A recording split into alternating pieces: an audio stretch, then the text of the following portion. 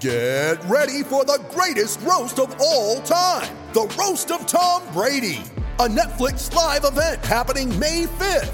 Hosted by Kevin Hart, the 7-time world champion gets his cleats held to the fire by famous friends and frenemies on an unforgettable night where everything is fair game. Tune in on May 5th at 5 p.m. Pacific time for the Roast of Tom Brady, live only on Netflix.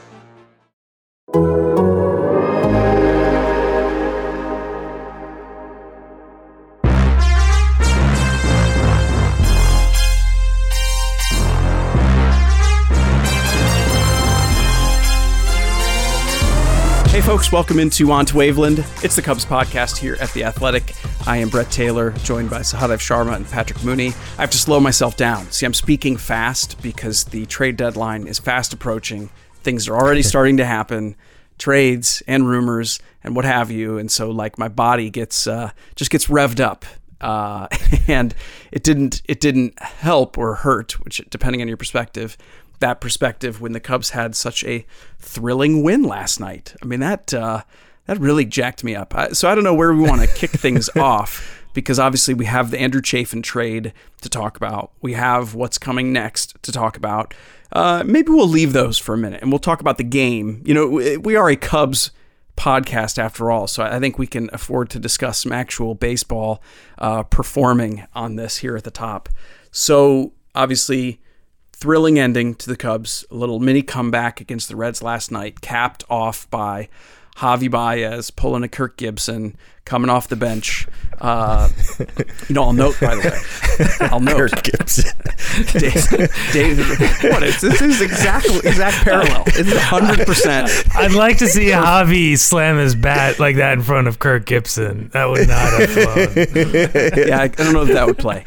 But so... Yeah, I was going to say, I'll note that David Ross did not say, at least that I saw, you guys can correct me if I'm wrong, that Javi Baez was, quote, potentially available off the bench. See, that's the kiss of death. When he says that, that means you are absolutely not available. So obviously, Javi dealing with the bruised heel, probably out of the lineup again tonight, but was able to come in for that very specific pinch hitting opportunity, which... Another, by the way, did you guys notice the same parallel to 2 years ago when he was dealing with the bruised heel? He sat out a couple days. He came off the bench in a pinch hitting spot with the bases loaded for a walk-off against the Phillies. He slapped that one up the right field line. Anybody remember that? Right. I remember that. I didn't remember that he was injured or had missed some time. Yeah, and I think he couldn't even play the next day yet, but he was able to do that. And obviously the big difference here is that he was facing his arch nemesis in Amir Garrett. So what's your guys' take on the game, the excitement, that particular matchup, the fun of it, the bat slam, all that good stuff? I mean, I was just keeping track at home. Patrick was at the game, but you knew it was going to be a thing the moment you saw that he was pinch hitting, and I think he was jawing with him before he even walked into the batter's box. So it was just entertaining. I think sometimes Amir Garrett goes a little too much, but I think it's entertaining and it's fun, and that rivalry that they have. I mean, they clearly, I'm not sure.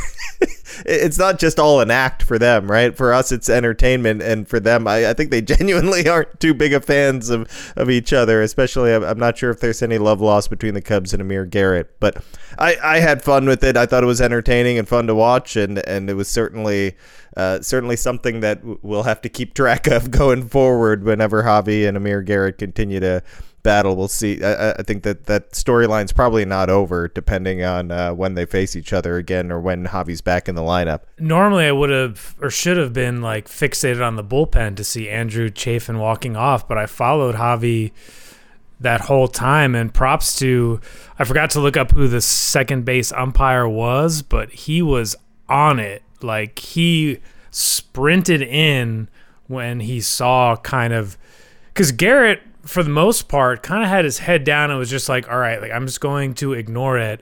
And then Javi just spiked the bat, not quite in his face, but certainly in his proximity.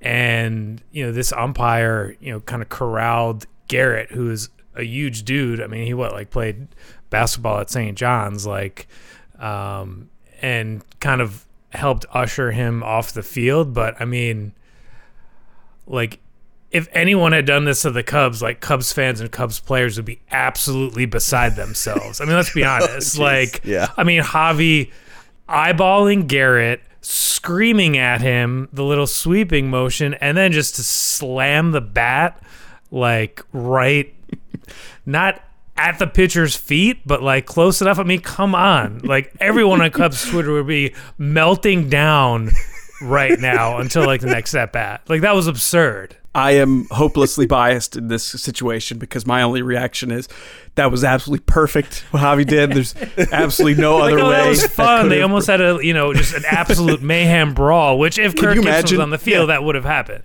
Like, Kirk Gibson would can not you have stood imagine for like that. a brawl after a walk off? Maybe Javi never even reaches first base because Garrett charges him as he spikes the bat, which I did love that Wilson Contreras, in the process of coming out to protect his guy, walk with his guy, also was like pushing him toward first base. Like, don't forget to touch first base here. Let's not have it be one of those situations. Wilson, the voice of reason and all this. I love it. Like, I mean, so like you said, we'll see what happens in both the rest of this series and as these teams play each other later in the year when, I'm not saying they'd be more chippy when there's not something to play for, but I mean, there is obviously a history here, and it's not just Garrett. I mean, there have been, I forget who the pitcher was. Was it TJ Antone last year? Yeah. Who threw at Rizzo in response to sort of these same kind of dust up stuff, and they were like, nobody chirps more than the Cubs, and I think there's beef there that goes beyond Garrett and Baez, even though they are each the most visible of it. And, as always, my hope is that there's no physical concerns and that we can just enjoy entertainment like last night. You ready? Showtime. On May 3rd, summer starts with The Fall Guy. Let's do it later. Let's drink a spicy margarita. Make some bad decisions. Yes! Audiences are falling in love with the most entertaining film of the year. Fall Guy. Fall Guy? Fall Guy. That's what the poster said. See Ryan Gosling and Emily Blunt in the movie critics say exists to make you happy. Trying to make it out? Nope. Because I don't either. It's not what I'm into right now. What are you into? Talking. Yeah. The Fall Guy. Only in theaters May 3rd. Rated PG-13. All right, so we got into the on-field stuff from last night, but obviously there was considerable off-field stuff last night. Indeed, it was going down in the bullpen there at Wrigley Field. Word started breaking around the 5th inning last night that the Cubs were getting close on a trade for Andrew Chafin. Multiple national reports, and then ultimately, I think, first confirmed locally by Gordon Whitmire. Got to give the local love. Correct me if one of you guys had it first, but I don't think you did. You're terrible. And so, yeah, Ken Rosenthal had it first. Well, I mean, he had it first at the national level, so I guess I can give that love too. And I believe he also started talking about the return for the Cubs first, which maybe I'll mention that offhand because we should talk about Andrew Chafin. But the Cubs do land a couple prospects who will slot into the top 20-ish in their system, top 15 type guys from a not super loaded A's system, but a really solid return for these non-closing, very good rental relievers this time of year. They usually net you something nice, but not necessarily a really impactful return. And I have gone through this, and that's one of the better returns that you've seen for a pitcher like Andrew Chafin. And the Cubs reportedly included some money to sweeten the deal. And I think by and large, people are going to be happy with this return because I think it's about the high end of what you could have expected for a rental reliever like Chafin. But the flip side of that, of course, is even in a year where the Cubs aren't going to be competing for a playoff spot, Andrew Chafin was a lot of fun. A lot of fun, endeared himself very quickly to Cubs fans with his happy-go-lucky spirit, obviously his once-in-a-generation mustache, his boat, his failed starter, obvious shirt. And every time you'd hear him talk, it's like, oh, he really just is who he is. And, I love people like that. And so I will miss that part, and I will certainly be rooting him on with my greatest energy with the Athletics. I mean, you make the point that this is a really good return for a non-closing reliever, and the reality is Andrew Chafin went through probably 3 of the best months of his career. I mean, he was on point for 3 months straight, and that doesn't happen that often with him. He gets locked in and he goes on like a month straight of looking like a great high leverage reliever, but 3 months straight right before the trade deadline, this was kind of a perfect timing for the Cubs for him to go on on that stretch. I know Cubs fans love him, but if he was here for 3 years, I guarantee you they would be frustrated with him and find him maddening, because he's like most relievers where he goes in and out, where sometimes he has these really rough stretches where it's just like this guy can't find the zone. A lot of people that know him well and followed him with the Diamondbacks said just get ready to see a lot of 1-2 counts that all of a sudden lead to like 10 pitch battles because he can't put a guy away and ends up walking them. And that's kind of what happens when he gets kind of out of his rhythm. But he was locked in for 3 months, and the Cubs totally maximized this. I mean, the outfielder is kind of older, right? 26-year-old dude in AAA.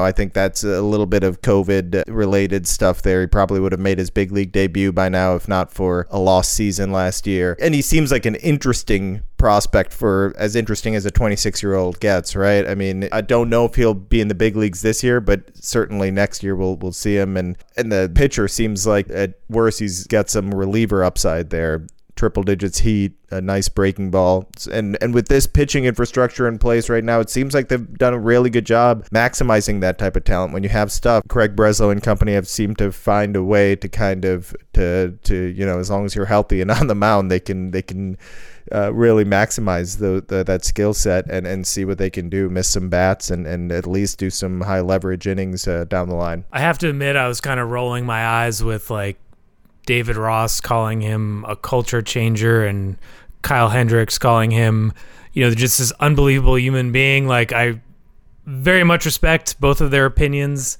I have no doubt that Chafin's a very good dude, but it just seemed like a bit over the top for a guy who showed up for 1 month in a pandemic last year and then had an outstanding half season in a season that will be remembered for just an epic collapse and just the end of an era. And so maybe I was being a little too cynical, and I left Wrigley at the right time. I don't know if anyone saw it on Twitter, but I believe as Armando Sanchez had these photos of Chafin shortly after 1 a.m. walking across Waveland from the Cubs office building into the player parking lot. And Chafin, who had walked out with Kimbrel, was actually there chatting with some fans. It looked like he had signed some autographs and, had spent some time. And he's like, saying thank you to them and just kind of making small talk to, people who I assume had been at the game. So I think it was just kind of little things like that with Chafin that, in a market like Chicago, I think he really appreciated after playing in a market like Arizona, which simply does not consume baseball on a day-to-day basis the way that Chicago does, that he was a really kind of nice fit here. And, probably a guy,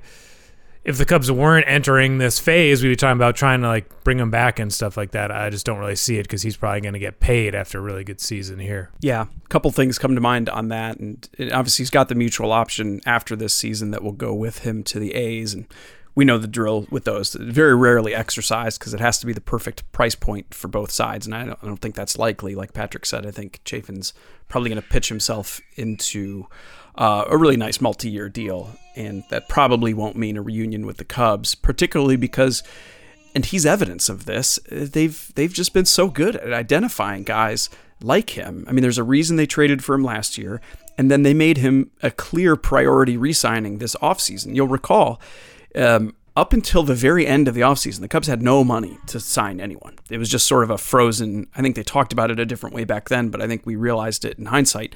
It was just a freeze. And he was signed for a $3 million deal at a time when it was like, they don't have any money and they're spending $3 million to bring this guy back. So clearly they knew what he could be.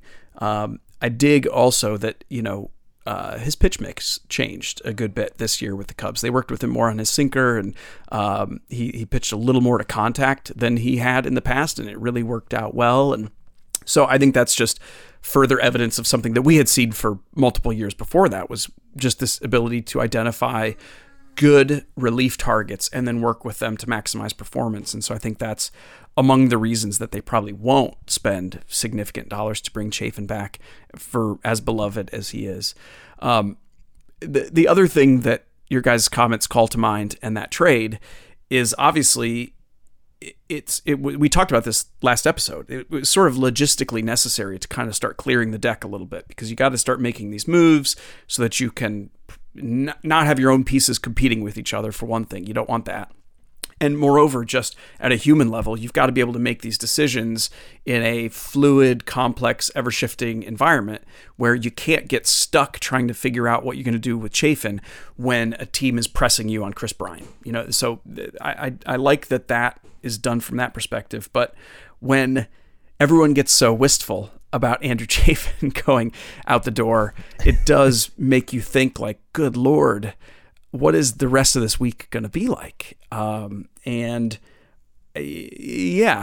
know. And I'm someone who's, obviously I'm a big fan and I have been a fan, but I don't know that I am necessarily prepared if like something surprising were to come down the pipe and Javi or Anthony Rizzo gets traded, or even if some team gets desperate on a catcher and Wilson Contreras gets traded. I think I'm wholly unprepared for those.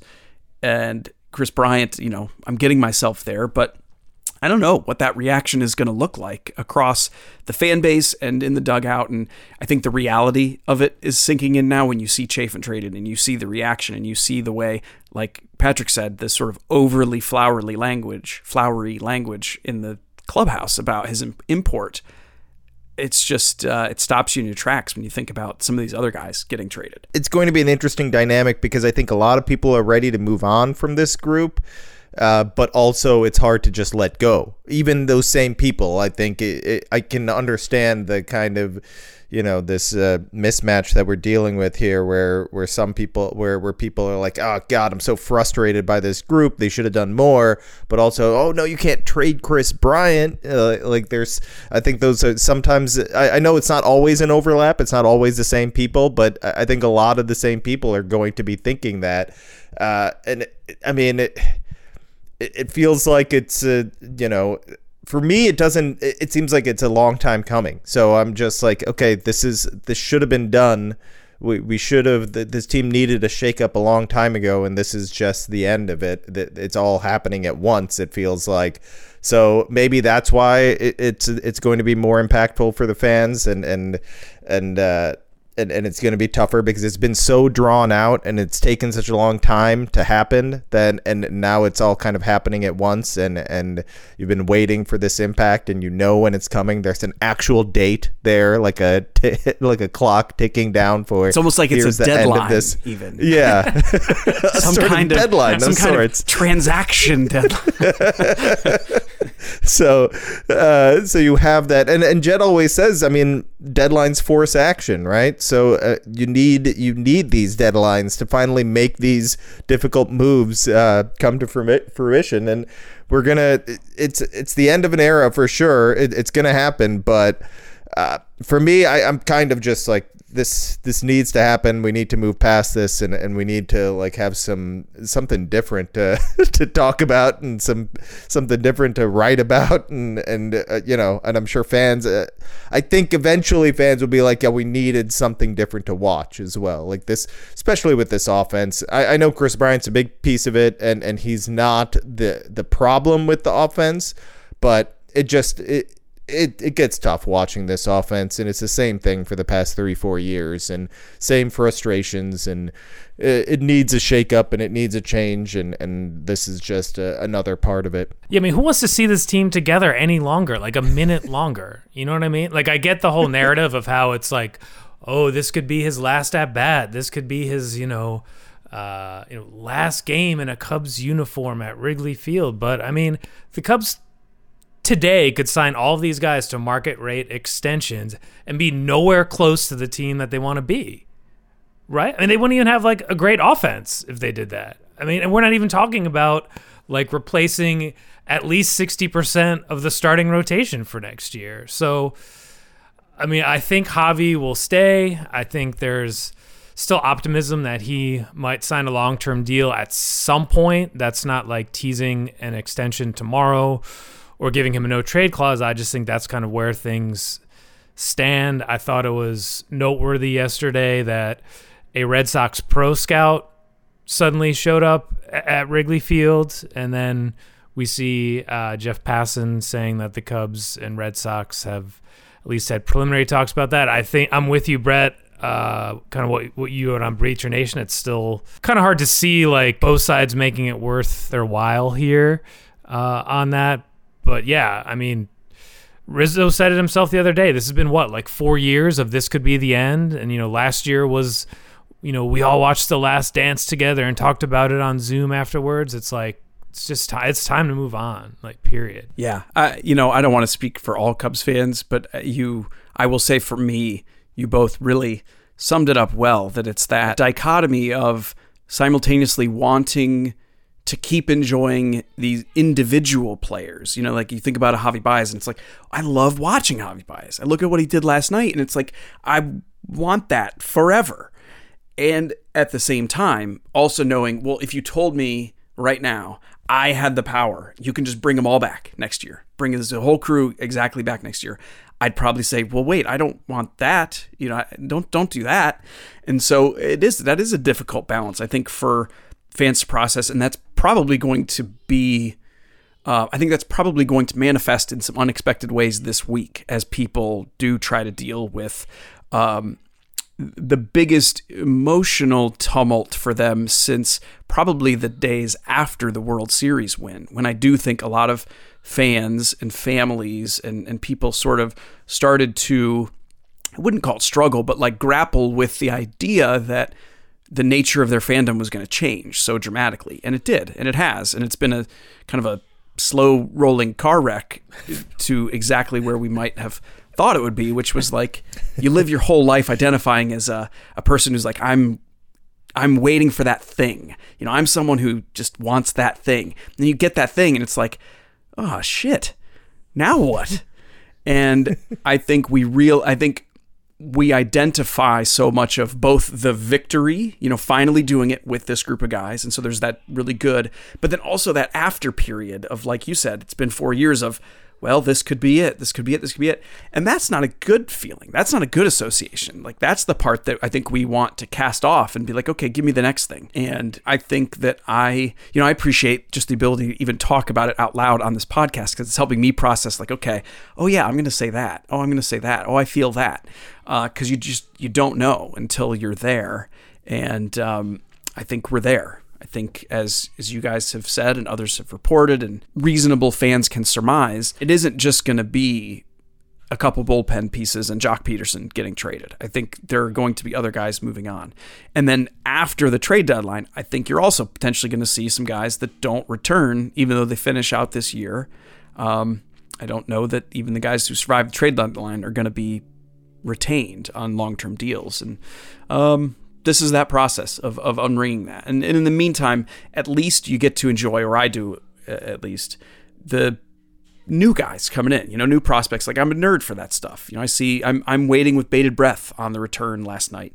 And so, yes, kudos and props, Ken Rosenthal, for dropping the initial name and getting that ball rolling on okay, I'm excited to be excited about prospects. And I think that too is a period that we're entering. I think, did you write that, Sahadev, that that's the transitional phase we're in of doom scrolling about trades, but then also wanting to be oh, Brennan Davis homered again. I'm so hyped about him. Yeah, Patrick and I worked on that piece together. I think that was Patrick's line. It's baseball's circle of life, Brett. There it is. That was it. That was it. That was good. And so, actually, let me plug, to the extent that you folks are getting back into that prospect mode and want some of that. You guys had a fantastic, just sort of prospect notes roundup piece either yesterday or the day before that it not only tapped into some of that fun and enthusiasm about the farm system, but also a lot of information that I think folks have been waiting on, like Braylon Marquez, his shoulder situation, Miguel Amaya, his forearm situation.